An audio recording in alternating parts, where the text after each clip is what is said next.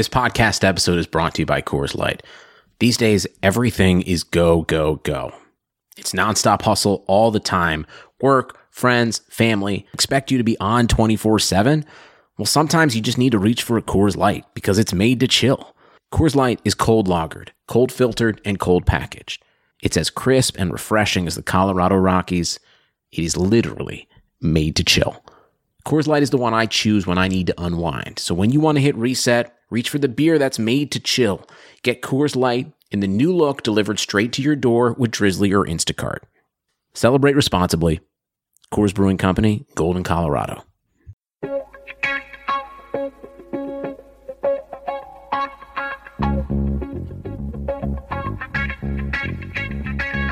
Karlsson, världens bästa Karlsson, hoj här kommer Karlsson, ingen annan Karlsson spelar jag så bra som mig. Karlsson scores! Karlsson, världens bästa Karlsson.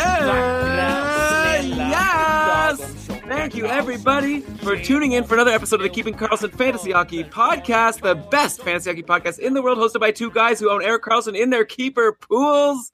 I'm your host, Elon Dubrovsky. We are recording on Super Bowl Sunday, but hockey's better, right? Anyways, I'm the host, like I said. With me, as always, my co-host. Really, we're about even in this venture, though, I think, if you put it all together. Brian Com.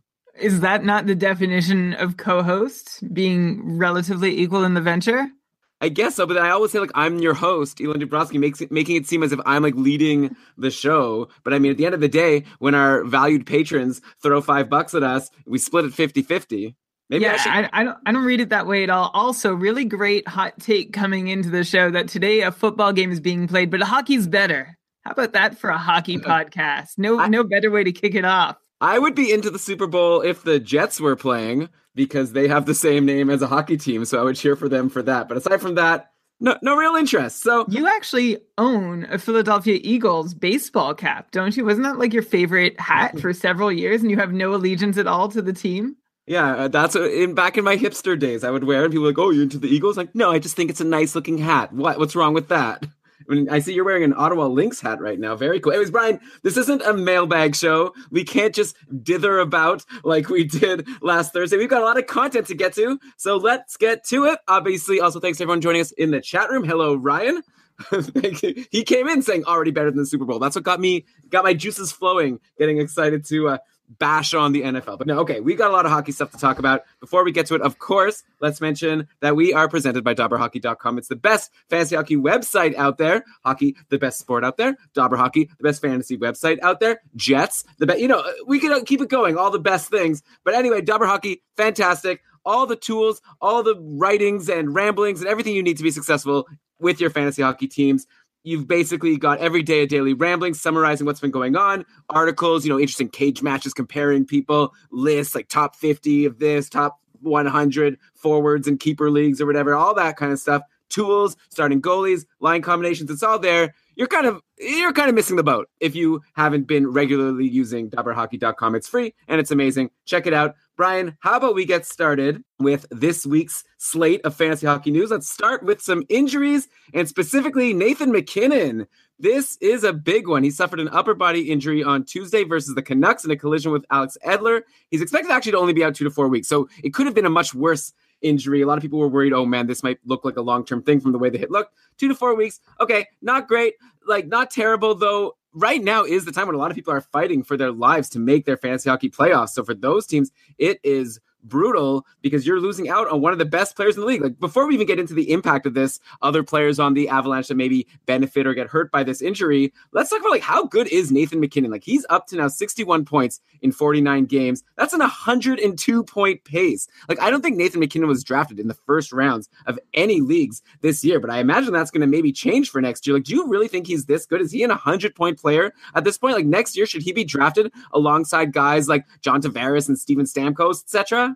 I think Nathan MacKinnon is really good. You know, players who notch 63 points in their rookie season don't often become busts. It's happened 18 times that rookies have eclipsed 60 points since the 04-05 lockout. And aside from Brad Boyes and Paul Stastny, you've been able to rely on 14 or 15 of the others for anywhere between 60 to 100 points after their big rookie debut. The jury, of course, is still out on William Nylander and Mitch Marner, who just accomplished a feat last year, but I'm reasonably optimistic for both of them and more optimistic about MacKinnon.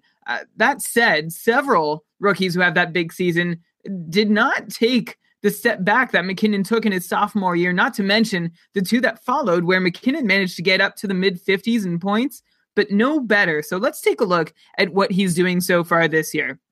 First number that jumps out, 13% even strength shooting percentage, which for some skaters would be reasonably normal. For Nathan MacKinnon, that's double what he's shot over the last 3 years. He's also seeing a bump in shooting percentage on the power play, but one that's of smaller significance. MacKinnon has a career high 77% IPP right now as well, which is a number that, you know, shouldn't necessarily be that high if it's never been this high before. But for star players, 77% is a reasonably sustainable number. So we don't know if he's there yet, but maybe.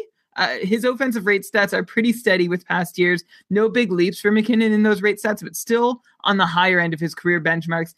And his individual and on-ice expected goals for are currently at career high levels. Okay, so what does all this mean? I quoted all these numbers to say maybe MacKinnon is scoring more goals than he deserves to and potentially pointing more often than you'd expect him to on teammates' goals, but he also looks pretty healthy all around and certainly deserves some of the bump that he's gotten in scoring. One of the more notable pieces that I've noticed in his rate stats this year is that his on-ice rate stats have broken through the 60 shot attempt and 30 scoring chances for per 60 thresholds for the first time, when he's generally been in the mid to high 50s and mid to high 20s respectively. But he's up at least a couple scoring chances and shot attempts per 60 minutes on ice over each of his previous seasons, and that's a good start. And that indicates that things around him are starting to coalesce and take some kind of coherent shape, which wasn't necessarily the case for MacKinnon in any year since his rookie campaign. So can he keep up 100 or more points? I'm not there yet,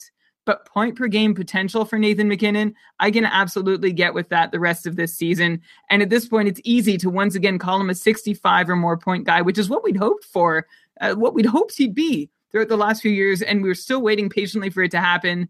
Here we are. I think it can continue. Oh my God. So what? Your conclusion is he's going to be a 65 plus point guy? That's the most boring conservative projection I've ever heard. Like, I was asking, should he be drafted alongside John Tavares? And you're saying he's going to be maybe a 65 plus point guy. No, that's not what I said. I said, I think he can go point per game the rest of the year. I think 65 is a reasonable floor, and that point per game upside remains to next year. Over Tavares, I wouldn't do it next year, not at this point anyway. Over someone like Claude Giroux, maybe.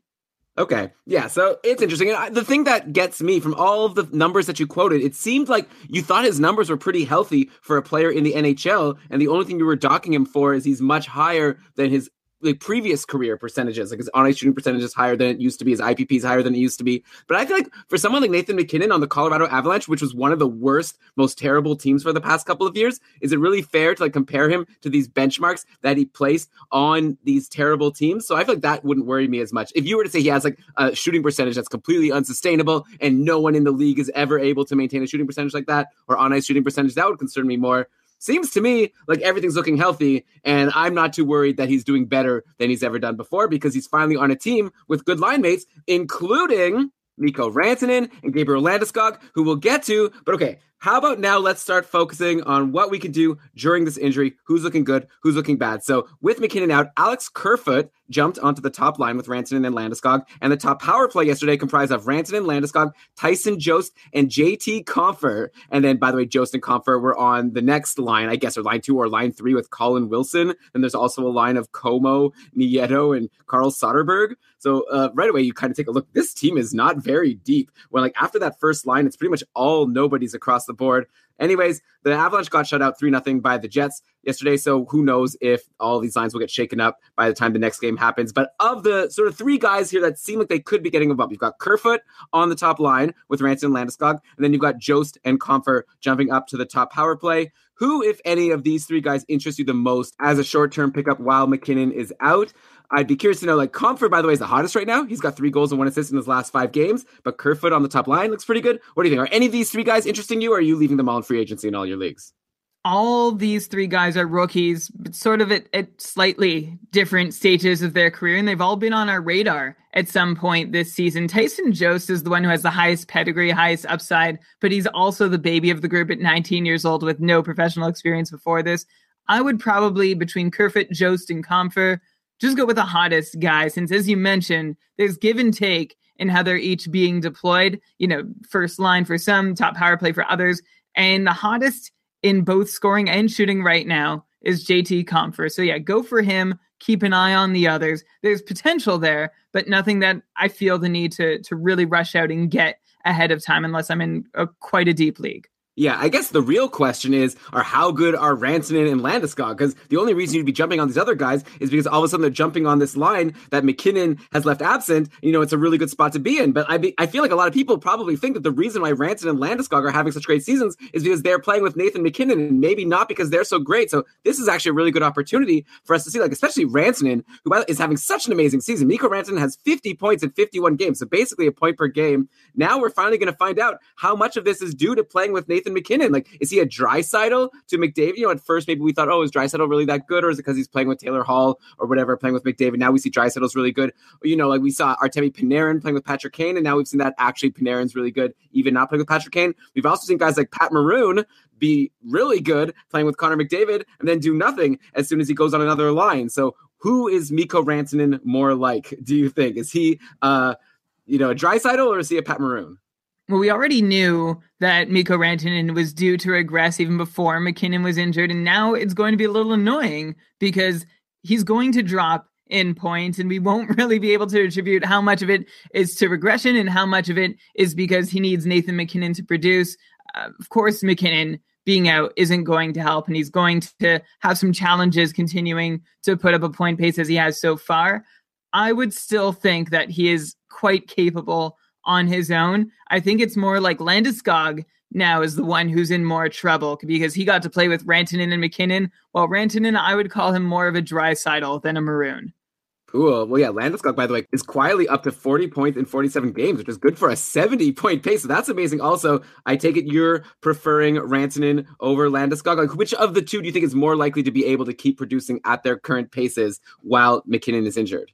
I'm going to stick with Rantanen for that answer. But again, very curious to see because Landeskog, we haven't seen this from him since his rookie season. And Rantanen, we've never seen it from him for a full season before. So we're still learning a lot about these guys. Hard to really learn with McKinnon out, but maybe there'll be a nugget we can take away at the end of these 2 to 4 weeks. Yeah, it'll be interesting. Like, actually, Ryan here in the chat room asked, I was going to ask, is it time to explore selling high on Rantanen? And I think it's actually maybe the opposite, right? Like, I feel like since McKinnon's only going to be out 2 to 4 weeks, so he's going to be back for your fantasy hockey playoffs, I wonder if you could almost hope that Rantanen does not as well over the next couple of weeks and then try to buy low on him before McKinnon comes back. Maybe the owner will, just be like, oh, he sucks now, I'm going to get rid of him. And then it's your chance to get him. And you'd hope that once McKinnon comes back, everything goes back to normal. Anyways, Brian, since we're on the Avs, we got to mention Semyon Varlamov finally returned from his groin injury yesterday. Played well. They lost, but he only led 2 goals on 31 shots, so you can't blame Semyon Varlamov. The Avalanche couldn't score a goal.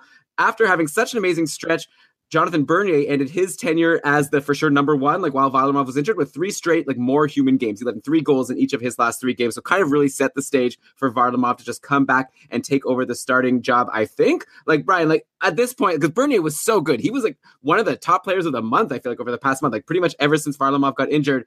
Now that Varlamov is back and Bernier's had these 3-week games, are we pretty much done with Bernier? If he were dropped in any of your leagues, would you be rushing to add Bernier? I remember at one point you were saying that you think they might be a bit of a timeshare, or Varlamov will have to earn his job back. I really have the sense that it's Varlamov's job and Bernier's back to being exactly what he was before the initial injury. What do you think? Yeah, you and I are actually surprisingly divided on this because you were the one who was talking up Bernier as he came up, and I was like, he's Jonathan Bernier. We can't expect a whole lot from him. And then he did so well, and you were right. And now you're jumping off the Bernier train way quicker than I am. Jonathan Bernier has played better than Varlamov all season long, and Varlamov has been really underwhelming this year, playing below league average at a .912 save percentage right now. And last year, he was an $8.99 goalie. So I think he's going to have to earn the number one job again rather than get to walk right into it, especially while Colorado is locked in a pretty tight playoff race, and they can't afford for their goalie to be faltering, giving up bad goals, crushing their hopes at winning games. Both goalies, Varlamov and Bernier, are worth keeping an eye on. I think both have the potential to get runs of starts until they falter. I could see Colorado going with a hot hand strategy here, since neither guy, Varlamov or Bernier, has really been able to prove himself dependable as a sure thing for a number one goalie. It's always a little scary to own either one because they've both blown you up in the past. But if you need starts, I don't know. I don't know which one. If you have to choose between one or the other, I think I would go Varlamov. I think it's still his job to lose, but I still think he's playing for it every single night. You know, Brian, I'm getting deja vu because we had this conversation on our mailbag show last week, and I thought I very much corrected you that Varlamov, it hasn't been a 9-12 goalie. Like, you're quoting his whole season stats. So yeah, if you look at the whole season, including all of his blowups at the beginning of the year, he was 9-12. If you look at over the past 2 months, he's been a 9-23 goalie. Like, I'm sure I could go and do some more farther back. Like, I don't know. We'd have to look at the game log. I feel like it's a bit wrong. Like, I guess we'll have to wait and see. It'll be fun to wait and see. I'm pretty confident that Varlamov is the starting goalie. I don't think that he's having to earn his job every game. And I think the fact that Bernier sort of struggled right at the end, right before Varlamov came back, just cements it. Like, Colorado trusts Varlamov to be the number one goalie. They were rolling with him all season long. They were. And that's why I think it's still his job to lose, but I don't think it's settled. For sure. Like, maybe I'm being maybe what I'm saying isn't going to help you figure out what to do with Jonathan Bernier. Yeah, you can probably let him go, but I don't think that it's unlikely that he gets another run of 3 or 4 games if Varlamov struggles. Yeah, Varlamov's had a great, last month before getting injured or whatever, but his save percentage the last 3 years, 912, 898. I said 899 before, 898 and 914. That is not number one goalie material. I know he's been playing for a not so good Avalanche team, and maybe that's had an impact on how low those numbers have been. But he has not been a dependable goalie for 3 years now. Who cares? So I don't think 3 years ago, so long. Like, Brian, they were in the playoff race. Like, this whole year before Varlamov got injured, they were in a playoff spot. Like, everyone was talking about how good Colorado is this year. He was a big part of it. Anyway, I see what you're saying. Like, yeah, last couple of years were brutal, but everyone, Pickard came up. I don't know if he's a great example. Like, God, who knows how good he is. I thought he was actually kind of good. Toronto's not giving him a chance. But yeah, Varlamov was bad the last couple of years, but so were all the Avalanche, and I feel pretty good about it. I mean, who knows? Maybe I'm biased. I have Varlamov, and I picked up Bernier when Varlamov was injured, and I've since dropped Bernier, and I'm really banking on Varlamov being somewhat decent for me. So who knows? Maybe I just am looking at this with rose-colored glasses, as they say. I mean, look, Bernier has not been any better a goalie than Varlamov over the last 4 seasons. So to think that he suddenly is better is misguided. I'm just saying Varlamov struggles. Bernier can get the net. Bernier can hold it with 1 or 2 good performances, or 7, which he was just able to put together. All right, so it looks like Avalanche were a bit divided. We also didn't agree fully on the Nathan MacKinnon upside, I think. Okay, let's go to another team, see if we can get back together here. Let's go to our next injury. Jacob Trouba is expected to miss 6 to 8 weeks with an ankle injury. Trouba actually, he's not super fantasy relevant at this point. He had assists in 2 straight games and had a big surge in ice time in those last couple of games he's played before he got injured. So it's kind of disappointing that, just as maybe things were starting to look up, and who knows if they actually were. I would have asked you on the podcast. You probably would have said, don't worry about it. But anyways, it's too bad. Now he's injured. He's going to be out for a while, so he's not going to be able to turn this disappointing season around, at least not in the short term. It doesn't seem to me like there's any clear beneficiaries of Trouba getting injured. And by the way, shout out to new patron Richard, who told us don't say benefactors, say beneficiaries. That's the correct grammatical way to say it. So yeah, I don't think there are any clear beneficiaries from Trouba being injured. The one that jumps to mind is maybe Dustin Byfuglien,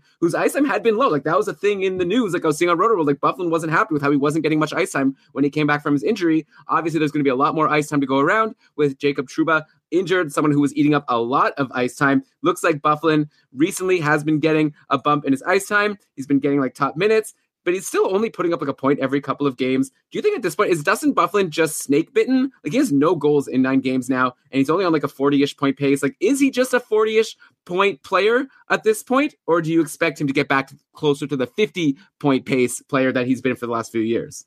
Snake bitten is a word you could use to describe Dustin Byfuglien so far this season, but it's not nearly the whole story for Byfuglien. This year is pretty much the fourth part of a year-over-year decline in a lot of important even strength offensive numbers. Byfuglien's individual expected goals for, shots per 60, scoring chances per 60, high danger scoring chances per 60, all down for 4 consecutive years. And the decline that we're seeing specifically this year compared to the ones in the last 3 is of greater magnitude than between any of the others. Like, we're seeing significant drops, especially in individual scoring chance numbers. And that is definitely showing up in Byfuglien's point totals as well as in his shot totals. Look at his shots. He's on pace for just 159 shots on goal, which would not only be a career low, but it would be the first sub 200 shot campaign of his career. And like, sometimes if that happens, you're like 10 off, 15 off, but he would be missing the 200 shot plateau by 41 shots on his current pace. That's a pretty startling drop off for Dustin Byfuglien. A little less ice time being offered to him has something to do with it, but like his low shooting percentage, thinking that's the whole story obscures the fact that Byfuglien is just simply slowing down altogether. So I'll give him 40 points, maybe 45 if he can find a way to step up, but I feel like that's about as optimistic as I can get. If you own him, I hope you're at least in a bangers and match league, because the blocks and hits are still coming at his usual rates. Yeah, though, actually, the blocks haven't even been that dependable, unfortunately. Not that he was ever known to be a huge blocker. So yeah, Dustin Byfuglien, that's disappointing that you say that. Kind of riding him, hoping for the best in my cupful Keegan Carlson Ultimate Patron Fantasy League Tier 2 division, which I just got hammered in this week by Anthony, and now I'm going to have to be fighting for that buy spot, and I need Dustin Byfuglien to get his stuff together. Don't worry, Brian. I'm going to keep this family show. Okay, even though we're talking about Dustin Byfuglien, who's disappointing me, someone else who's been disappointing his owners is Kyle Connor. He's actually been a very interesting case study lately. I know we've talked about him a lot, but I just want to bring him up now because we already discussed last week that he was bumped to line 4, which made me think, it's going to be tough. And then we were saying, but maybe he has the opportunity to get back to line 1 at some point because is really Roslovic going to hold that spot? But yeah, actually, he ended up doing pretty well, Kyle Connor, on the 4th line. He managed to score a goal from that line on Tuesday versus Tampa. Then he had a goal and assist on Thursday versus Vegas. So then it's kind of maybe that's good. If he could even produce not on the top line, that's pretty good. At the same time, that would always concern me. It's kind of like a Yanni Gourde situation. We'll get to him later. It's I don't like it when a player is producing from a bottom line, because then it makes me think that they're less likely to get back to the top line. And there's no way he could sustain scoring goals at a regular rate while on line 4, not getting many minutes, right? But anyways, it seems like on Saturday's game, Kyle Connor got back on line 1 with Line A and Wheeler for a little bit. So we'll have to wait and see how things look moving forward. By the way, Scheifele's going to be back at some point, so that's another player in the mix. But if you recall, it was Scheifele with Wheeler and Kyle Connor on the first line before Scheifele got injured. So it could still be a good situation for Connor. Anyways, Brian, I forget, do you still have Kyle Connor on your Tier 1 Sweden Cupful team? And if you do, is he on the bubble for you? Or if you dropped him, I guess that would be interesting to know. I'm curious to know what you think of him at this point. Is he worth holding for that sweet, sweet line 1, power play 1 upside potential for multi-point games? Or are people kind of being stubborn if they hold on to him, if there are decent replacement or streaming options out there? Brian, we actually still have him in our joint league. And Kyle Okposo's been there for a while. And I've never picked him up just because he's never had a good schedule. But I feel at this point, how can we not drop Kyle Connor for Kyle Okposo, right? It's one Kyle for another. That drop makes sense in our context where we're streaming out a lot and there are lots of replacement forwards available. So if Connor does go on a run, we can either get him back or someone who at least is on a similar run will likely be available. In my Tier 1 Sweden Cupful, my first place team does still have him.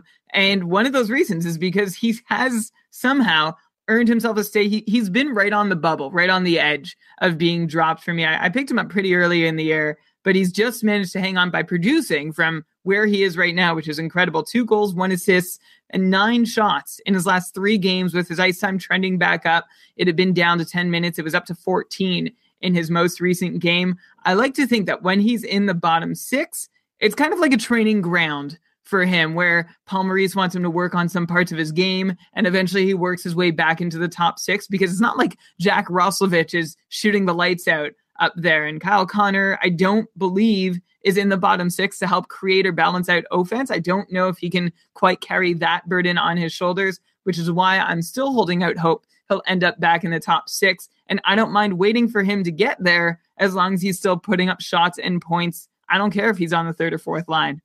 Right, and he's still been on the top power play, at least, so he's helping you there. Okay, another player who's had a disappointing season and is now injured is Connor Sheary, who's week to week with a lower body injury. Another guy like Trouba, not necessarily fantasy relevant at this point, but interesting to bring him up just to see how that affects the rest of the team. Sheary also kind of had a couple of games with points in a row, playing on line one with Crosby and Simone but then he went pointless in 2 straight games before getting hurt. When I said also, I'm referring to how Trouba had a couple points before he got hurt. Anyway, so now there's a line one spot with Sidney Crosby up for grabs. So of course, we have to bring it up on Keeping Karlsson like we've done every few weeks for the past 3 years. And right now, it seems like the guy who's gotten there is Bryan Rust, who recently returned from injury. And last couple of games, he's been playing on the Crosby line. It looks like he started yesterday with Crosby and Simone, but then Gensel took Simone's spot early on in the 3-1 loss to New Jersey. So we'll see how that shakes out moving forward. But Rust, he was quiet in his first couple of games back. He was in the bottom 6, no surprise. But he exploded for 2 goals and 1 assist versus San Jose on Tuesday. Then he scored a goal on 5 shots versus Washington on Friday. No points yesterday in this game against New Jersey. But all of a sudden, like I've asked you many times over the past couple of years, should people be looking at Bryan Rust as a streaming option while he's on line one with Sidney Crosby? I kind of feel like I know exactly what your answer is going to be. And you could correct me if I'm wrong. You're going to be like, worth a shot while he's on line one, but don't expect it to last. Anything else to throw in there that you would say that I'm not expecting?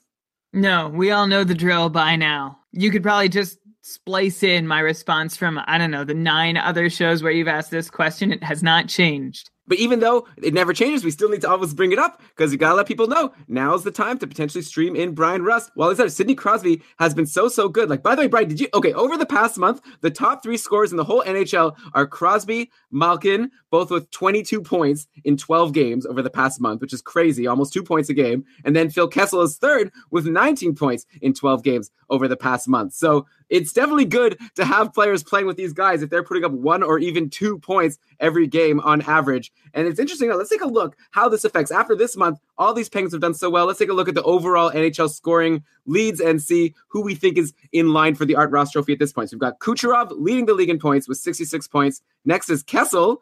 Kessel's second in the league in points with 63 points. Poor McKinnon has 61. He's obviously going to fall. Then you've got Malkin, Stamkos, and Voracek with 60. Remember, the leader had 66. Johnny Gaudreau has 59 points. Crosby, Giroux, Tavares, and Wheeler are all tied with 58. And then we've got Bailey and McDavid at 56. So we've got ranging from 56 to 66. McDavid at the bottom there. Crosby starting to catch up with 58. Like I said, Malkin's at 60. So there's a lot of interesting names in here. Brian, at this point, who's your pick to run away with the Art Ross Trophy? We were both saying a couple months ago, it's still going to probably be McDavid at the end of the day. At this point, it's going to be really tough for Connor McDavid to catch up. He has 11 points in his last 10 games. And I feel like even if he keeps up that exact pace, which would be amazing, and I feel like it's not fair to expect anything more, I still don't think he'd catch up. Other people are putting up better paces. And plus, he has to put up a better pace than those guys and enough to catch up and make up this 10-point difference. I don't think it's going to be Connor McDavid. Curious to know who you think it's going to be.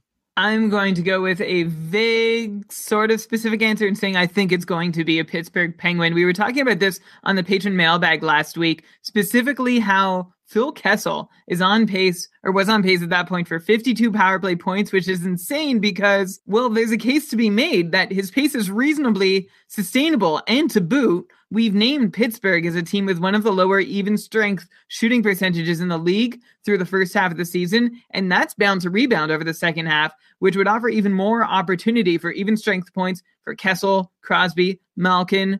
Big thing that could get in the way for any Penguin winning the Art Ross is fatigue. They've had so little time off over the last 2 or 3 years. So if that does hit them hard, take effect, if they qualify for the playoffs and they sit some players to rest them, which they definitely should if they get the chance, I will go one of the Tampa Bay Lightning players. Can I choose the team that they'll come from instead of the specific player? You can, but then you can't brag about it when you get it right.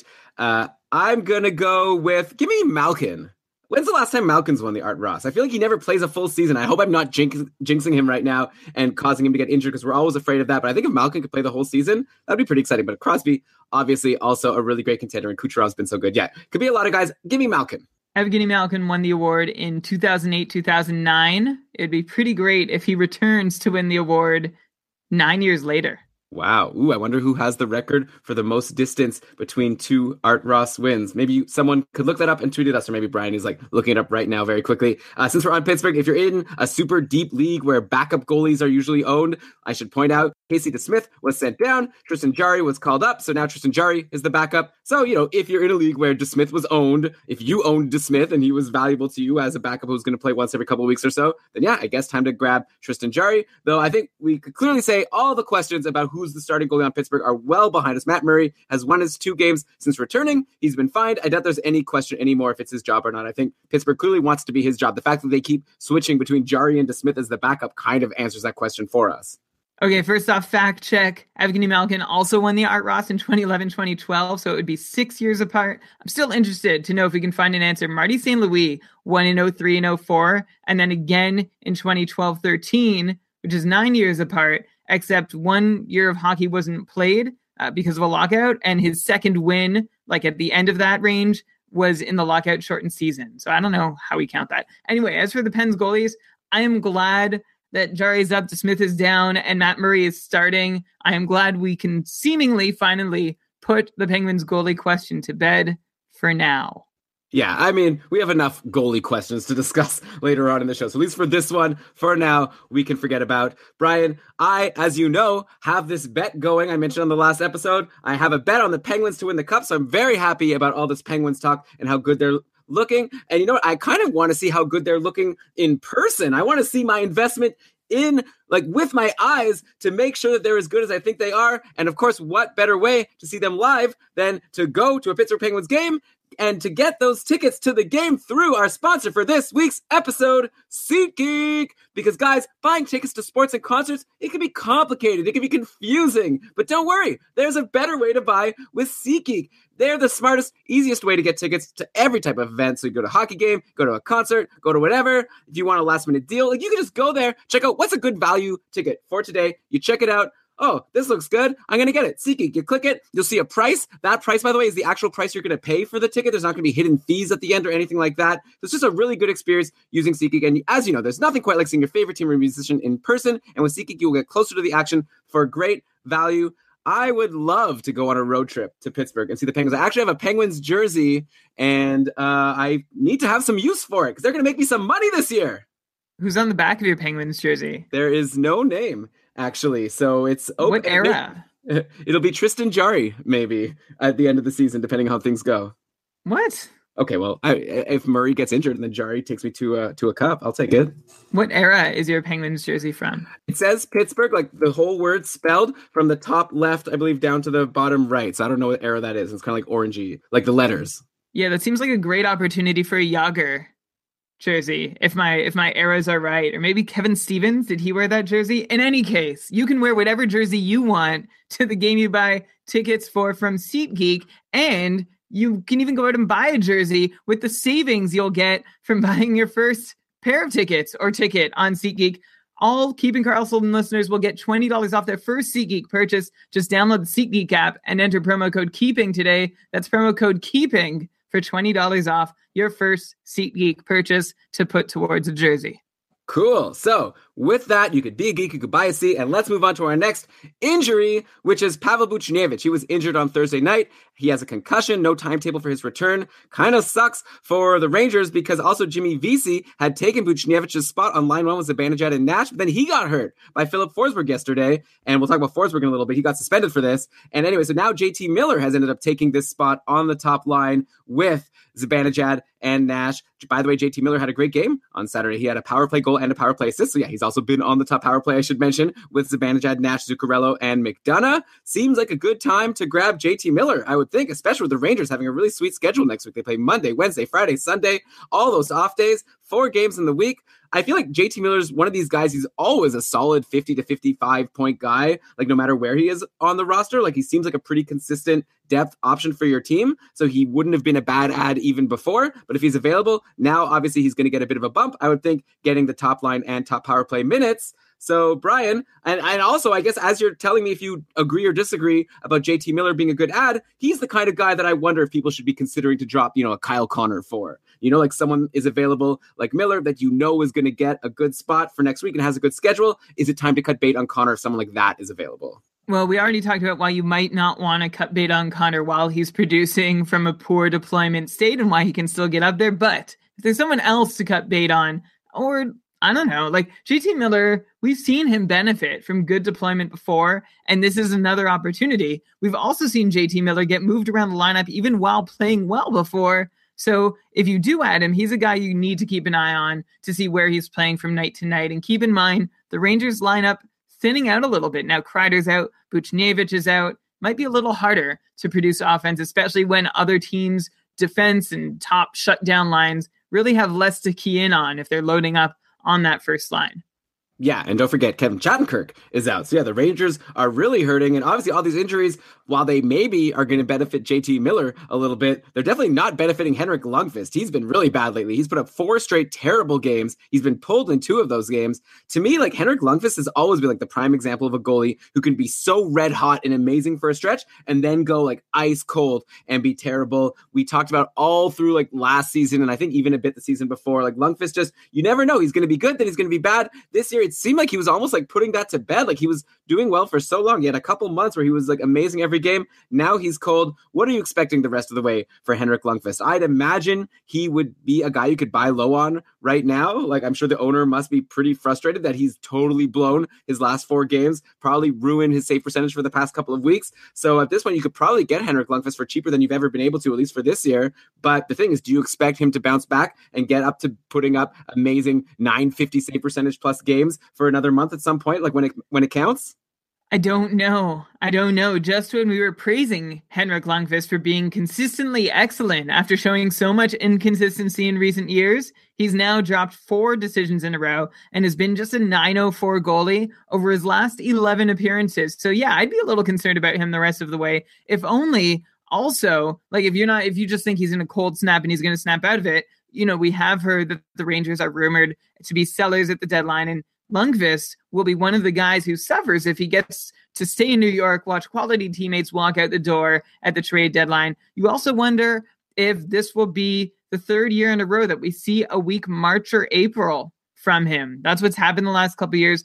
Remember, he's not young, obviously. He's played plenty of hockey this year. In fact, if Lundqvist starts 2/3 of New York's remaining games for the rest of the year, he's going to have seen as many starts as a 35-year-old as he's been seeing since the age of 29, which of course we can't expect him to really be playing at the same level he did back then as a 35-year-old. So there are a couple reasons to be concerned about Henrik down the line. If you can get him cheap enough, I'm sure he can turn in a good performance every so often, but I am worried that he's just going to be inconsistent. So Henrik Lundqvist is 35? He actually turns 36 in like 3 weeks, March 2nd. Wow, very exciting for him. Wow, so old. And that's my age. Oh my God. I'm there. This is like a cliche thing now. These people watching hockey, they'll be like, oh man, this player, they called him young. I'm actually older than that guy. And now I'm this person. So look at me. Congrats to me. Okay, let's just move on. Let's talk about the St. Louis Blues and let's talk about some line changes. So we're done with injuries, thankfully. But yeah, what you say about the Rangers is kind of scary for Henrik Lundqvist. Not only are they dealing with all these injuries, but now they're also going to get rid, like all of a sudden, Zibanejad's probably not going anywhere. But I imagine like a Rick Nash is a prime candidate to go as well. So yeah, things are going to get thinner and thinner if that happens. Yeah, so like I'm saying, let's move on to talk about some line changes. It's always interesting to see what teams are doing, shifting things around, who that affects. Brian, did anyone else even notice? I didn't notice this, but apparently Vince Dunn has been getting top power play time on, and okay, I'll leave this for an exercise to the listener right now. I'll bet you at least 50% of the listeners might not even know who Vince Dunn is and what team he's on. So I'll tell you, he's been getting top power play time on the St. Louis Blues for the past 6 games. We were so busy over the last couple of episodes talking about Jaden Schwartz coming back and like who Tarasenko was going to play with. And we were also talking a lot about Carter Hutton and whether he's going to steal the number 1 job from Jake Allen. We didn't even take a look at the back end and realize that this guy, Vince Dunn, has been getting top power play time, not Alex Pietrangelo. So of course, one reason I didn't notice this about Vince Dunn is because he hasn't done, get it? I know you like that stuff. Okay, he hasn't done much of anything there. He's pointless in his last 3 games. He did have 2 power play assists in his 3 games before that, so he was getting a couple of power play points. So he has 2 now in his last 5 games, 6 games or whatever. Meanwhile, Alex Pietrangelo, he's also pointless in 3. He's playing in a second power play role. So Brian, like, what's happening here? Everyone assumed Colton Parayko would be the guy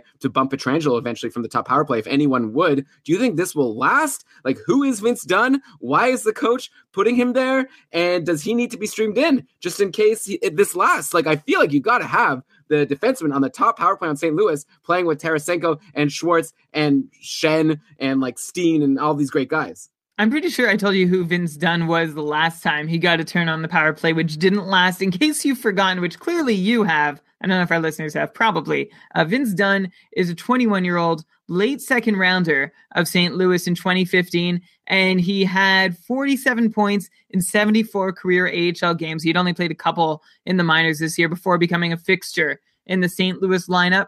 He had a couple big shot games a couple of weeks ago, but aside from that, Vince Dunn has not done all that much. Just 4 goals, 7 assists for 11 points on the season. He's played most of it. He has just 1 assist in his last 4, and Dunn has only taken 3 shots on goal. He's also giving you no peripherals and third pairing minutes. So I'm not going to give up much if I'm interested in Vince Dunn. I might not grab him at all unless you're in the deepest of leagues and in need of defense. That said, there still could be some upside. Like, he did score at the AHL level. He is getting this play on the top power play. So maybe there is some offensive side to him that we have yet to see come out. He has said in interviews that he models himself after Drew Doughty. That could be good. But then again, I modeled myself after Patrick Waugh, and look how that turned out. I think that doing this podcast, I'm modeling myself after Bob McKenzie. How's that working out? Do you think it's... I thought Rob C.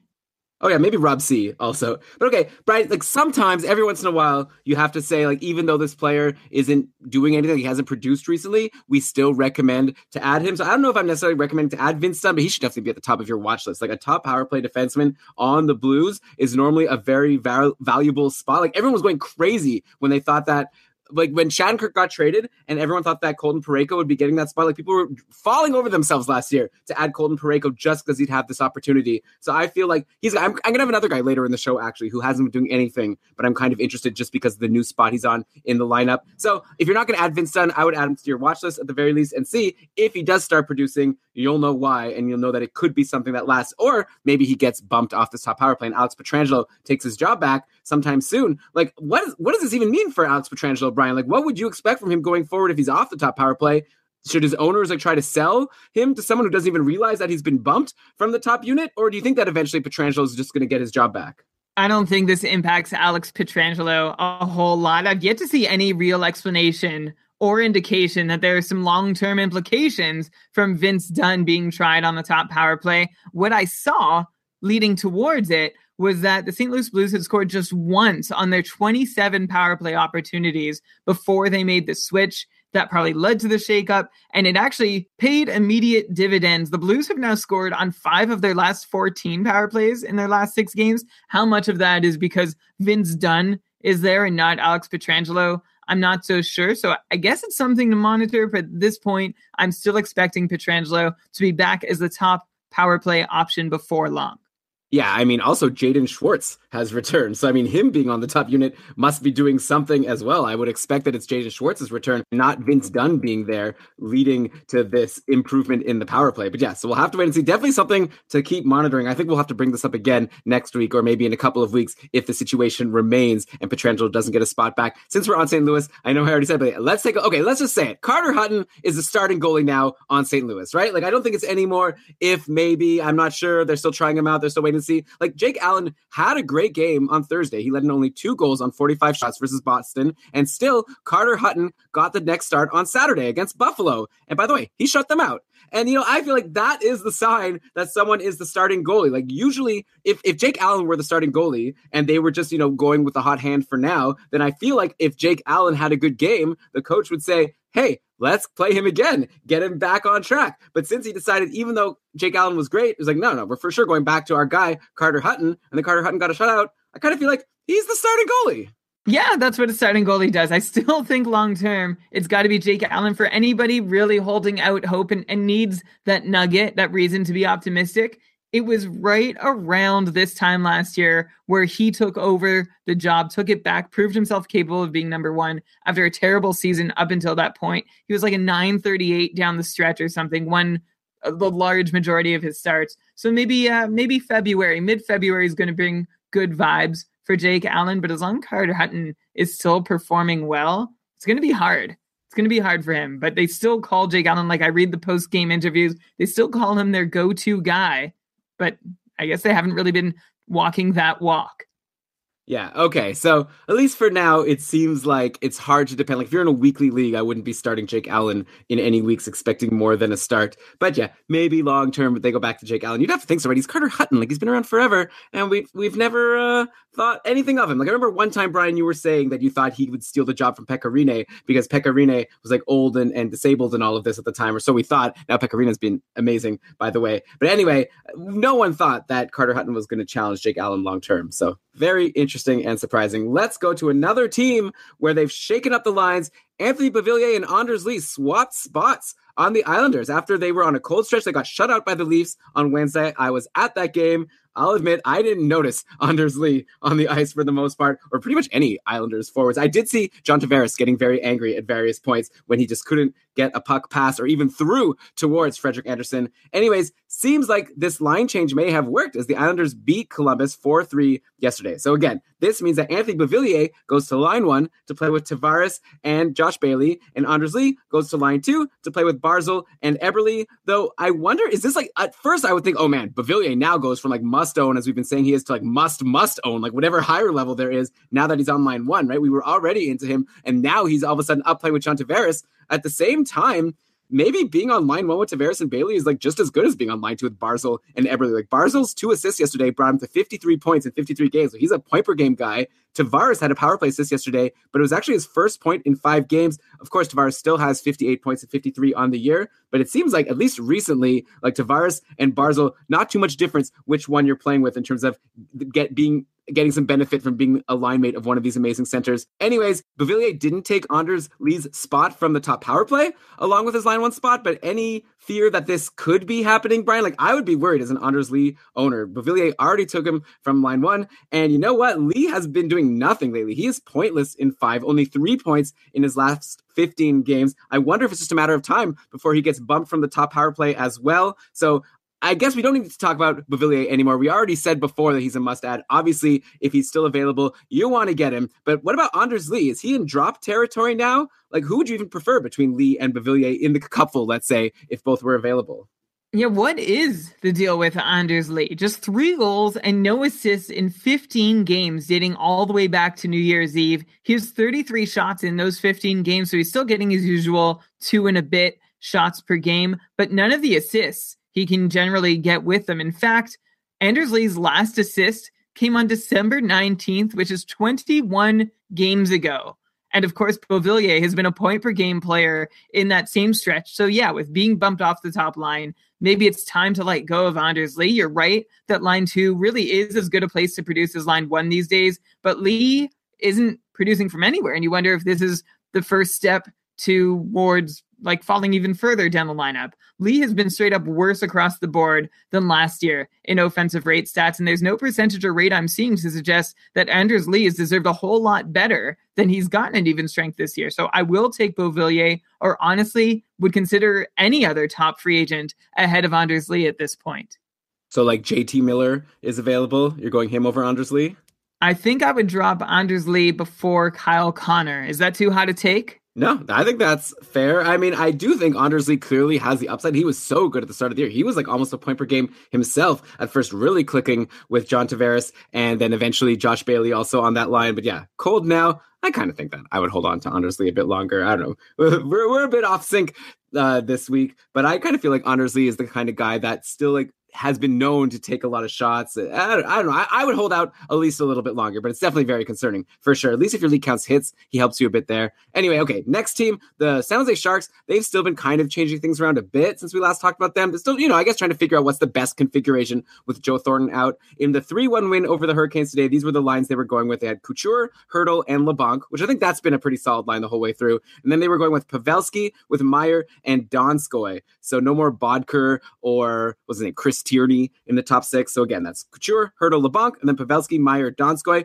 It's been 5 games now since Thornton got hurt, and it seems like the clear beneficiary, I said it again, so far has been Kevin LeBlanc. He has been, and sorry, I have to say this, apparently it's like the rule anytime anyone writes a blog post or tweets anything about Kevin LeBlanc, you have to say he's been money in LeBlanc, right? He had no points today, but he had 3 assists versus the Rangers last week. He had a goal versus Detroit on Tuesday, he had a goal and an assist versus Columbus on Thursday. Both of those were on the power play, by the way. So I feel like at this point, it seems like Kevin LeBlanc is going to be a fixture in that top 6, probably on this Couture line, which I think is the top line at this point. Also, he seems to be a fixture on power play 1. He should be added, right? Like if he's available, would he be the type you drop like Connor for? Like I'd be curious to know like Anders Lee versus Kevin LeBlanc or JT Miller or all these guys. Like you don't have to do a full ranking, Brian, but just like how good is Kevin LeBlanc at this point? Should people be rushing to add him, or am I like getting too excited over like what kind of amounts like a good week and a half? Though I just feel like he's been good ever since Joe Thornton got injured, so it kind of tells me that there's something going on here. It's not just a good week and a half. It's a change of deployment that he's been benefiting from.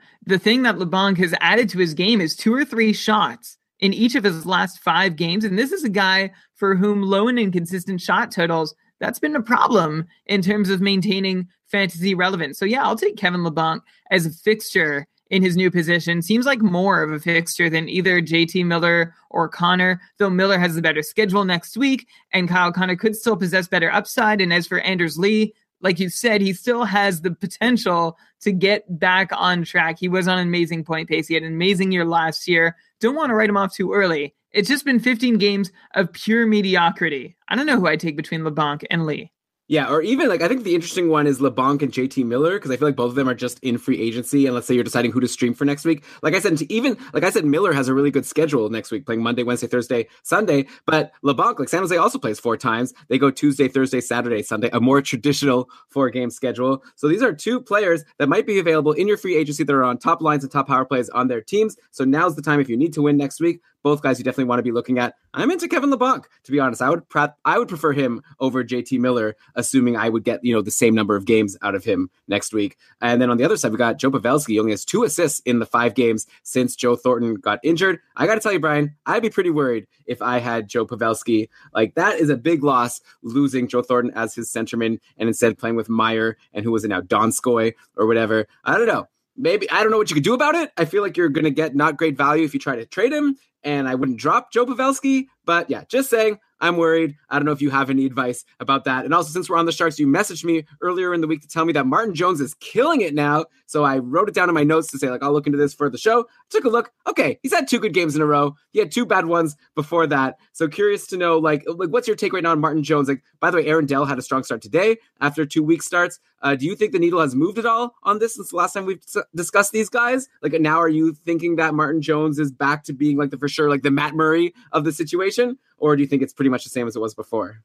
I don't know if the needle has moved a whole lot. Martin Jones got both games in a back-to-back, and that's how he started his return from injury. And I will forgive him for the first one in the set where he did not perform well. And then I'm even more impressed by the 43 saves on 44 shots that he made in the second half of that back-to-back set. And then Martin Jones followed that up with another game where he allowed just 1 goal, stopping 28 of 29 at Columbus. And we hadn't seen solid consecutive performances from Martin Jones for a while. So, okay, maybe when I said he was killing it, that's a bit of an exaggeration, but wouldn't it be nice if he could not wait 7 or 8 games until the next time he puts together consecutive quality starts? So we'll see if we can get that from him. I do hold a cautious optimism about Martin Jones, knowing that there was speculation he'd been playing injured before going on injured reserve, and then he comes back and plays better. Dell could still be the better goalie, and no, the needle hasn't really moved, to answer your original question. But with Martin Jones getting 3 out of 4 San Jose starts in the week he returns from injury, maybe that can indicate a renewed willingness to commit to him as number 1. He will have to play up to the role to be able to keep it, though, because Aaron Dell sure is breathing down his neck. Though maybe Aaron Dell gets traded at the trade deadline to a team like the Islanders or something. So it'll be fun. Obviously, the trade deadline is a lot of fun. Everyone always gets disappointed in the end, so maybe I shouldn't be setting high expectations. Let's not expect anything and then see if anything fun happens. It should be a fun podcast episode that week anyways. But hopefully you guys think that this has been a fun podcast episode. I don't know. We're trying our best. We're up against a Super Bowl here. So, okay, we're just trying to keep things afloat. We've got a few people in the chat room. I'm happy. Brian, let's go to the LA Kings. They also keep on tinkering as they are always want to do. Yesterday they had Tyler Toffoli Toffoli on line one with Kopitar and Iafallo, and he was also on the top power play with Kopitar, Brown, Muzzin, and Doughty for the 6-0 win over Arizona. So Toffoli's another one of these guys who hasn't been doing much lately, but I really like his spot. I think now's the time to get on board. He only had 1 assist yesterday, and that actually broke a 9-game pointless streak. But like I said, I feel like he's the type of guy that if he's going to be playing with Kopitar, that's great. Also, Jeff Carter has been skating, so we don't know when he'll be back. But Toffoli's situation, like, could only get better. Like, assuming he's going to play with Kopitar until eventually Jeff Carter comes back. And maybe that's a big assumption because LA always switches things around. It could be like next game, Toffoli goes and plays with whoever, like Kempe and Tanner Pearson, and then you have to be worried about him again. But for now, if he's been dropped in your league, as I imagine he might have been in a lot of leagues, now might be a great time to jump on Tyler Toffoli. And another big story going on in LA is the breakout of Jake Muzzin. He has 9 points in 8 games since returning from his injury. I'm curious, Brian, is this sustainable? Like, how is Jake Muzzin getting all of these points? Do you think he's going to keep this up? Is he like a superstar defenseman that is like a must-own in all fantasy leagues and like even more than a must-own, like a top 10 option or whatever? How is Jake Muzzin getting all these points? Well, he has scored 3 times on his last 16 shots, and Muzzin has also picked up 4 secondary assists on this run that you're lauding him for. So that's how he's doing it. It's not sustainable, but a nice feather in his cap that could help him maintain good deployment rather than, sometimes he sees a little bump down or Alec Martinez eats into some of his time. Nice to see him doing so well to kind of, I'm hoping, establish himself, and we don't have to worry about any bump in his deployment coming anytime soon. Yeah, by the way, Alec Martinez is day-to-day right now. We don't know yet how long he'll be out for, but that's something to watch. Obviously, that would be great for Jake Muzzin to not have someone breathing down his neck for that top power play spot alongside Drew Doughty. Okay, the biggest story, though, on LA, I said Muzzin was a big story, but the biggest story is that Jonathan Quick has been terrible. He's been crashing lately, while Darcy Kemper has been on a roll. So Quick now has had 2 straight terrible starts. He led in 5 goals on 19 shots versus Vancouver last week. Then he led in 5 goals on 36 shots versus Nashville on Thursday. Meanwhile, Darcy Kemper is rolling. He has 2 straight shutouts over Dallas and Arizona. I'm curious, like, who do you think is going to get the Wednesday start? That's when the Kings play next on Wednesday versus Edmonton. Is there any chance there's like a controversy brewing, or like maybe Darcy Kemper is going to get the net for a little while? Or are you feeling the same about both of these guys as fantasy assets as you would have, like, let's say a month ago when Jonathan Quick was like one of the top fantasy options, like going in the league, and Darcy Kemper was just an afterthought? If Kemper does start Wednesday, I will raise an eyebrow. That will be the first time all year that Kemper sees consecutive starts with a healthy Jonathan Quick available. I'm not seeing a controversy or change in value between Quick and Kemper, though I do hope that Jonathan Quick is totally healthy after having missed time for reasons that were never disclosed. And it's really just been one bad start for him. So I'm not getting too worried. Just something to watch, I guess. And if Kemper does get the start Wednesday, he's certainly worth streaming in for anyone who has not been previously scarred by past blow-ups of his. Okay, yeah, I know you're always afraid of Kemper. Kemper's been great this year. Definitely if he does get the start against Edmonton, I'd be very happy to stream in Darcy Kemper if you need that goalie start. Okay, next, Brian, let's go to another line change. I had a feeling, I'm pretty sure this has been recorded on the podcast. It was only a matter of time when Artem Anisimov came back from his injury that he would get back on the Kane and Schmaltz line. And now there he is.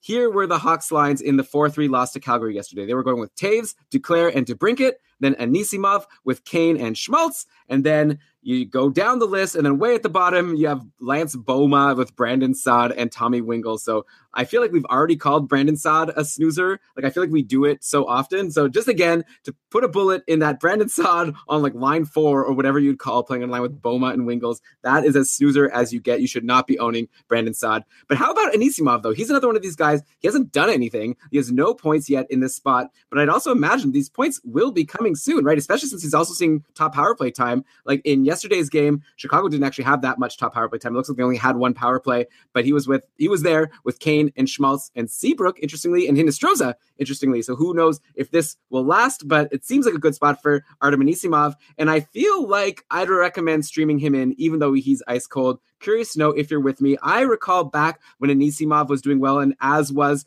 Nick Schmaltz on the Patrick Kane line, and I asked you on an episode, who do you recommend between Schmaltz and Anisimov? And you said you would go Anisimov because he took so many more shots. I think this was going into the week where Chicago was playing 5 games, and we were trying to decide who's the best streaming option. At that point, Nick Schmaltz hadn't like totally blown up like he has. So I'm not saying now that you're going to say that Anisimov is better than Schmaltz, but I'm just wondering if you would preemptively add Artem Anisimov while he's on line 1 in power play 1 with Patrick Kane, before it's too late.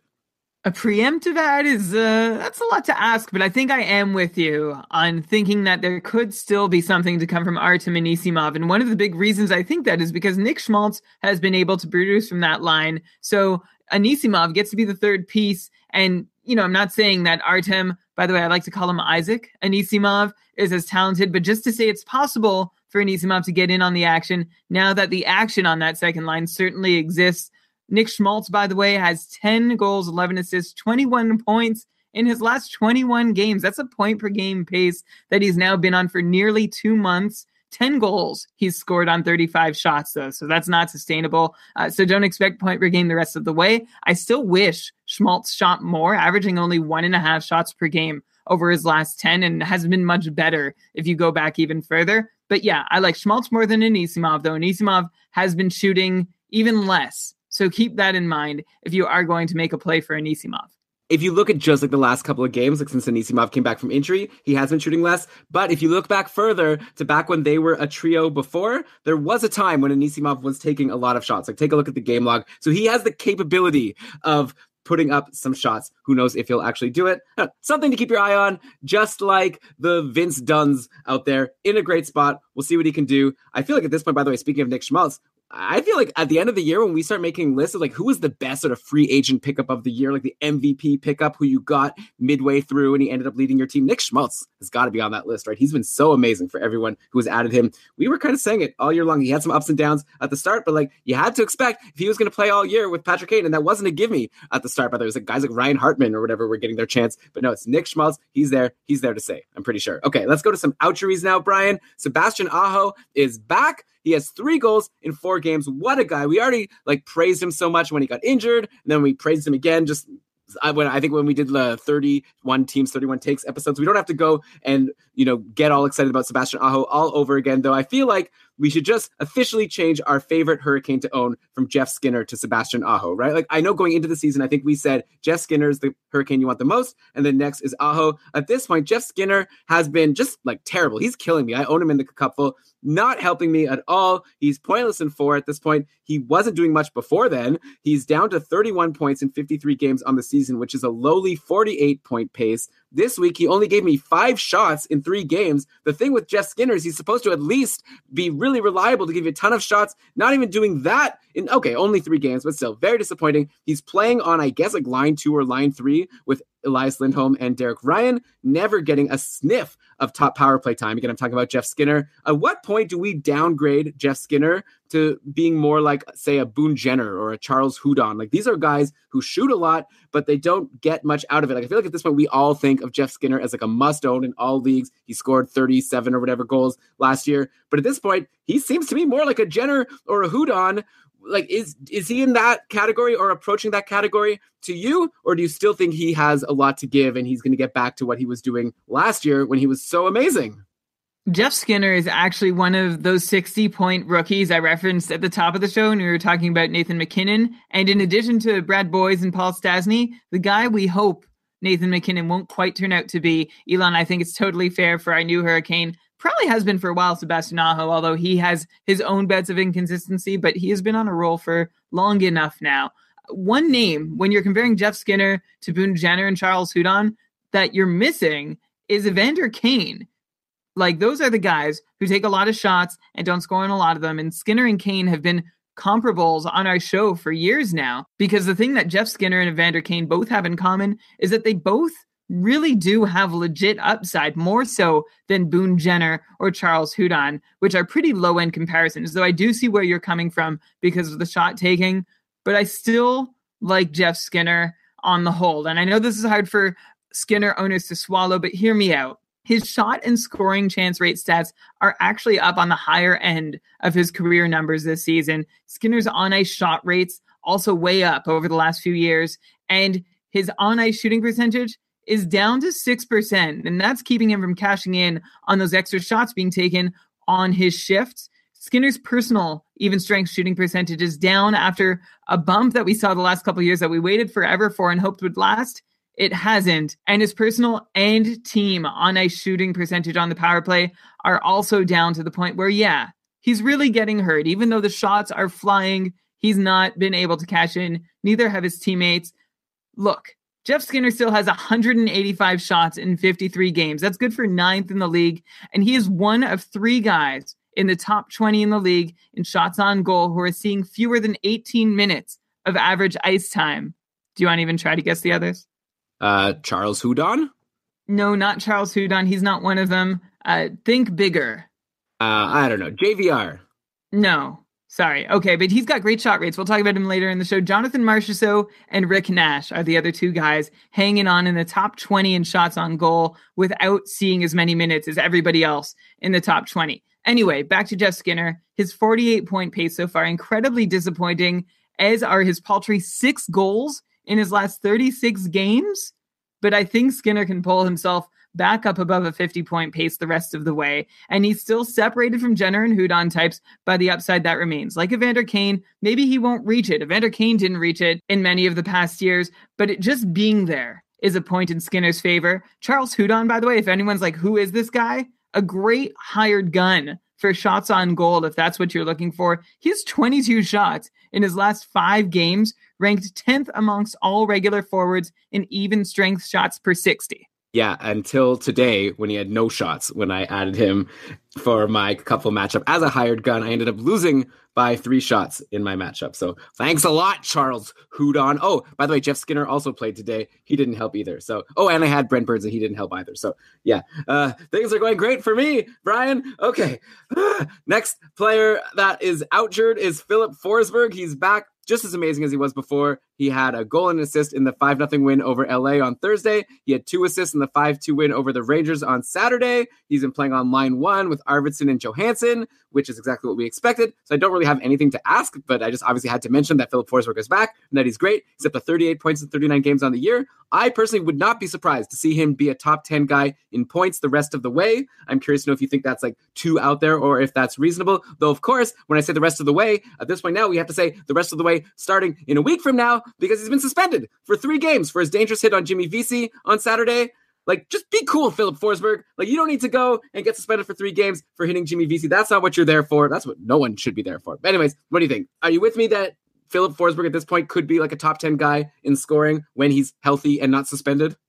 Could be. Sure, he's a candidate. That's as far as I'm willing to go, though. I don't think he's a sure thing at all. No, I didn't say sure thing. But yeah, he's out there. He's amazing. We just haven't been able to talk about him much because he's been injured. By the way, since we're on Nashville, what do you think about Mike Fisher, former Ottawa Senator hero, married to Carrie Underwood, the country music star? Anyways, he's apparently coming out of retirement. So that's kind of cool. Is there any chance he'll be fantasy relevant? I recall he used to get decent power play time on Nashville, but that might not even be last year. That might be 2 years ago. So we're not expecting anything from Mike Fisher, right? This will be the only time we mention him on the podcast. Probably, yeah. Expect nothing from Mike Fisher. Do not make any preemptive ads, but you can follow him on Twitter because he did publicly criticize Filip Forsberg's suspension. He called it a joke, which is fun. So he thinks that Forsberg shouldn't have been suspended, or he thinks he should have been suspended for longer? I imagine he thinks his own teammate should not have been suspended. Touche, Brian. Okay, let's go to another outjury or a pair of outjuries on defense in Toronto. Nikita Zaitsev and Morgan Rielly are both back. Rielly had a power play assist on the Mitch Marner goal in his return versus Boston yesterday. Rielly's now up to 32 points in 48 games, which is good for a 55-point pace, which is pretty fantastic for any defenseman, especially Morgan Rielly, who's never really broken out until this year. So he's fantastic. We've already talked about him, like when he got injured. We also mentioned at that time that Jake Gardiner might slow down with Rielly back. So definitely keep that in mind. Like, Gardner's been fantastic lately. He has 6 assists in his last 6 games, but I don't expect Gardiner to keep up that pace now that Rielly's going to get the bulk of the power play time. And of course, Nikita Zaitsev, he hasn't done much of anything offensively. Hopefully he's just good for the Leafs. Like, he's going to help them just win more games, have a more defensive depth, which of course they are lacking a little bit. But anyways, the 4-1 loss yesterday to Boston aside, the Leafs have a lot to be optimistic about lately. Like, a lot of players are breaking out a little bit. Like, Nazem Kadri is finally doing stuff after he was pointless and it felt like forever. But at this point, he has a 5-game point streak. He has 3 goals and 3 assists in that span. Clearly Mike Babcock's decision to swap Komarov for Marner on that Kadri line has worked out. Like, also Mitch Marner has 4 points in his last 5 games. So both of these guys are doing great. Kadri and Marner. They're playing with Patrick Marleau, who's not doing much of anything, but hey, he's there, and Kadri and Marner are doing well with him. So I don't know, make of that what you will. Anyway, the one guy who gets hurt from all of this, I would think, is James Van Riemsdyk. We mentioned him before. JVR, he becomes even less appealing now that he doesn't even get to play with Mitch Marner. He has only 3 points in his last 10 games. I feel like he's another guy we could add, well, maybe not yet, but I mean, to put into the conversation of this list of players who are great for shots on goal, but just aren't doing anything for you points-wise. Like, what do we think about James Van Riemsdyk at this point? He's clearly on what's considered the third line, a bottom six guy on Toronto. He's got to get traded, right? Like, set him free. I don't know if it's a matter of being set free or bad luck, although, yeah, James Van Riemsdyk's deployment is certainly wanting. First off, Elon, just to go back to the Morgan Rielly, Jake Gardiner business, upon Rielly's return, Jake Gardiner right back down to a 38% share of available power play time. He was seeing usually more than a 50% share while Rielly was out. So Rielly owners can exhale knowing that he just gets a step back up there. Anyone who's gotten Gardiner in the meantime, probably time to start thinking about letting him go, assuming that that's a fair representation of how much power play time he can expect to get going forward with a healthy Rielly in the lineup. Okay, but back to James Van Riemsdyk, now playing with Connor Brown and Tyler Bozak on a sort of purgatory line. And as you mentioned, Elon, Van Riemsdyk's shot attempt rates are still fantastic. He's in the top 15, but yeah, that's all he's given you this year. Minutes have been in third line territory for all of this season and actually most of last as well. And even worse, James Van Riemsdyk's assists have gone missing. Just 11 assists for Van Riemsdyk through 53 games, which is a big reason why he's off his normal point pace. Part of this is definitely not necessarily, okay, I can't say definitely and then not necessarily, but I don't think it's necessarily his fault. I think there's poor luck of the draw involved here for Van Riemsdyk. He has just 3 secondary assists this season, when at last year's pace, he'd have picked up about 8 more secondary assists by now, which would have actually put him all the way up to 39 points in a proper 60-point pace, which is what we're used to seeing from him. So I still think he's a candidate for a bounce back, but it'll be that much harder for Van Riemsdyk to do that on the third line with little bona fide scoring help to work with. Yeah, like at this point, he could bounce back, but I feel like you would probably prefer like Nazem Kadri over JVR, like Mitch Marner over JVR, right? Yeah, I would because of the line deployment. But again, if JVR can just see his luck turn, pick up a few more of those secondary assists that we sometimes ding players for getting too many of, Van Riemsdyk is not getting enough. Yeah, okay, that's interesting. Makes sense. And of course, this could all be a totally different conversation. He's another one of those players that could be a bubble guy for the deadline. Brian, do you find it annoying when I talk about players and mention that? I know you don't want to talk about, like, speculate about trade deadline stuff, but I feel like it's at least worth mentioning this is a player who might get traded. His name has been mentioned in potential trade rumors. What do you think?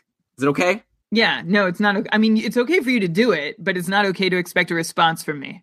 Okay, but just for the listeners, you can tweet at us, by the way, at Keeping Carlson. Let us know what you like when we say, like, I don't want to, scare people into thinking that a player is going to get traded or to have people expect it and then they bank on it, then it doesn't happen. I don't know what's going to happen. Just tell me what I've read. Anyway, let's go to our next team. Let's go to our next topic of the show. So what have we done so far? We've done injuries, we've done line changes, we've done outjuries. How about some hot streaks and cold streaks and things like that to close things out? We got to go to Tampa for some hot streaks right now and talk about Yanni Gourde. Brian, is Yanni Gourde the best line 3 second power play option out there right now? And I guess we just talked about James Van Riemsdyk, so maybe there's some competition there. Though Yanni Gourde is the one who's producing. He's on fire for the Lightning. He's got 4 goals and 2 assists in his last 6 games. How much credit for this Yanni Gourde surge should maybe go to his new line mate, Matthew Pekka, who's played 6 games since being called up, and he has 6 points himself. So I guess I want to ask you, first of all, is Yanni Gourde and what he's doing sustainable, or is it more because he's playing with Matthew Pekka? And then who's Matthew Pekka? Is he related to Mike Pekka?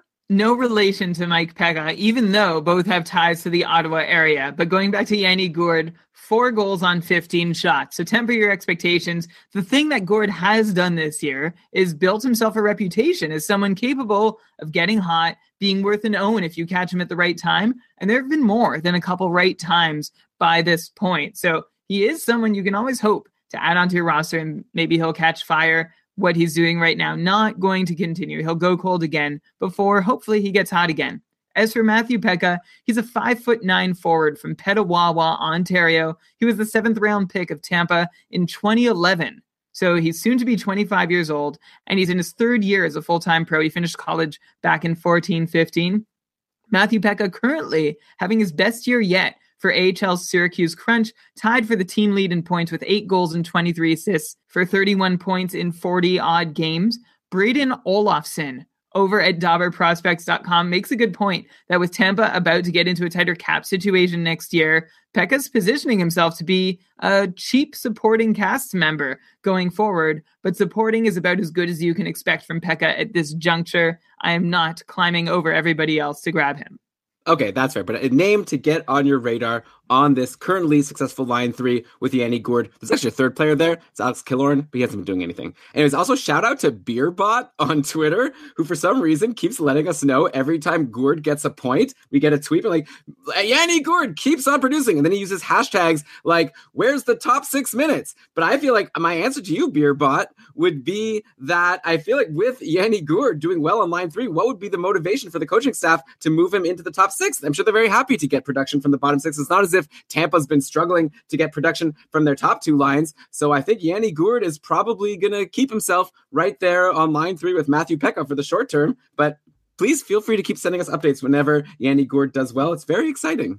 And Elon, just before we move on from Tampa, Tyler Johnson is someone no one has had any chance to give us updates about lately. He has just 1 lone assist in his last 6 games, 13 shots in that stretch, but also 2 games where he had no shots. Johnson was also replaced on the first power play by Ryan Callahan in Tampa's last game. I can't imagine it's anything but temporary, but Tyler Johnson owners who've been on autopilot since snagging him a couple months back should have this cold snap on their radar just to make sure it ends sometime soon.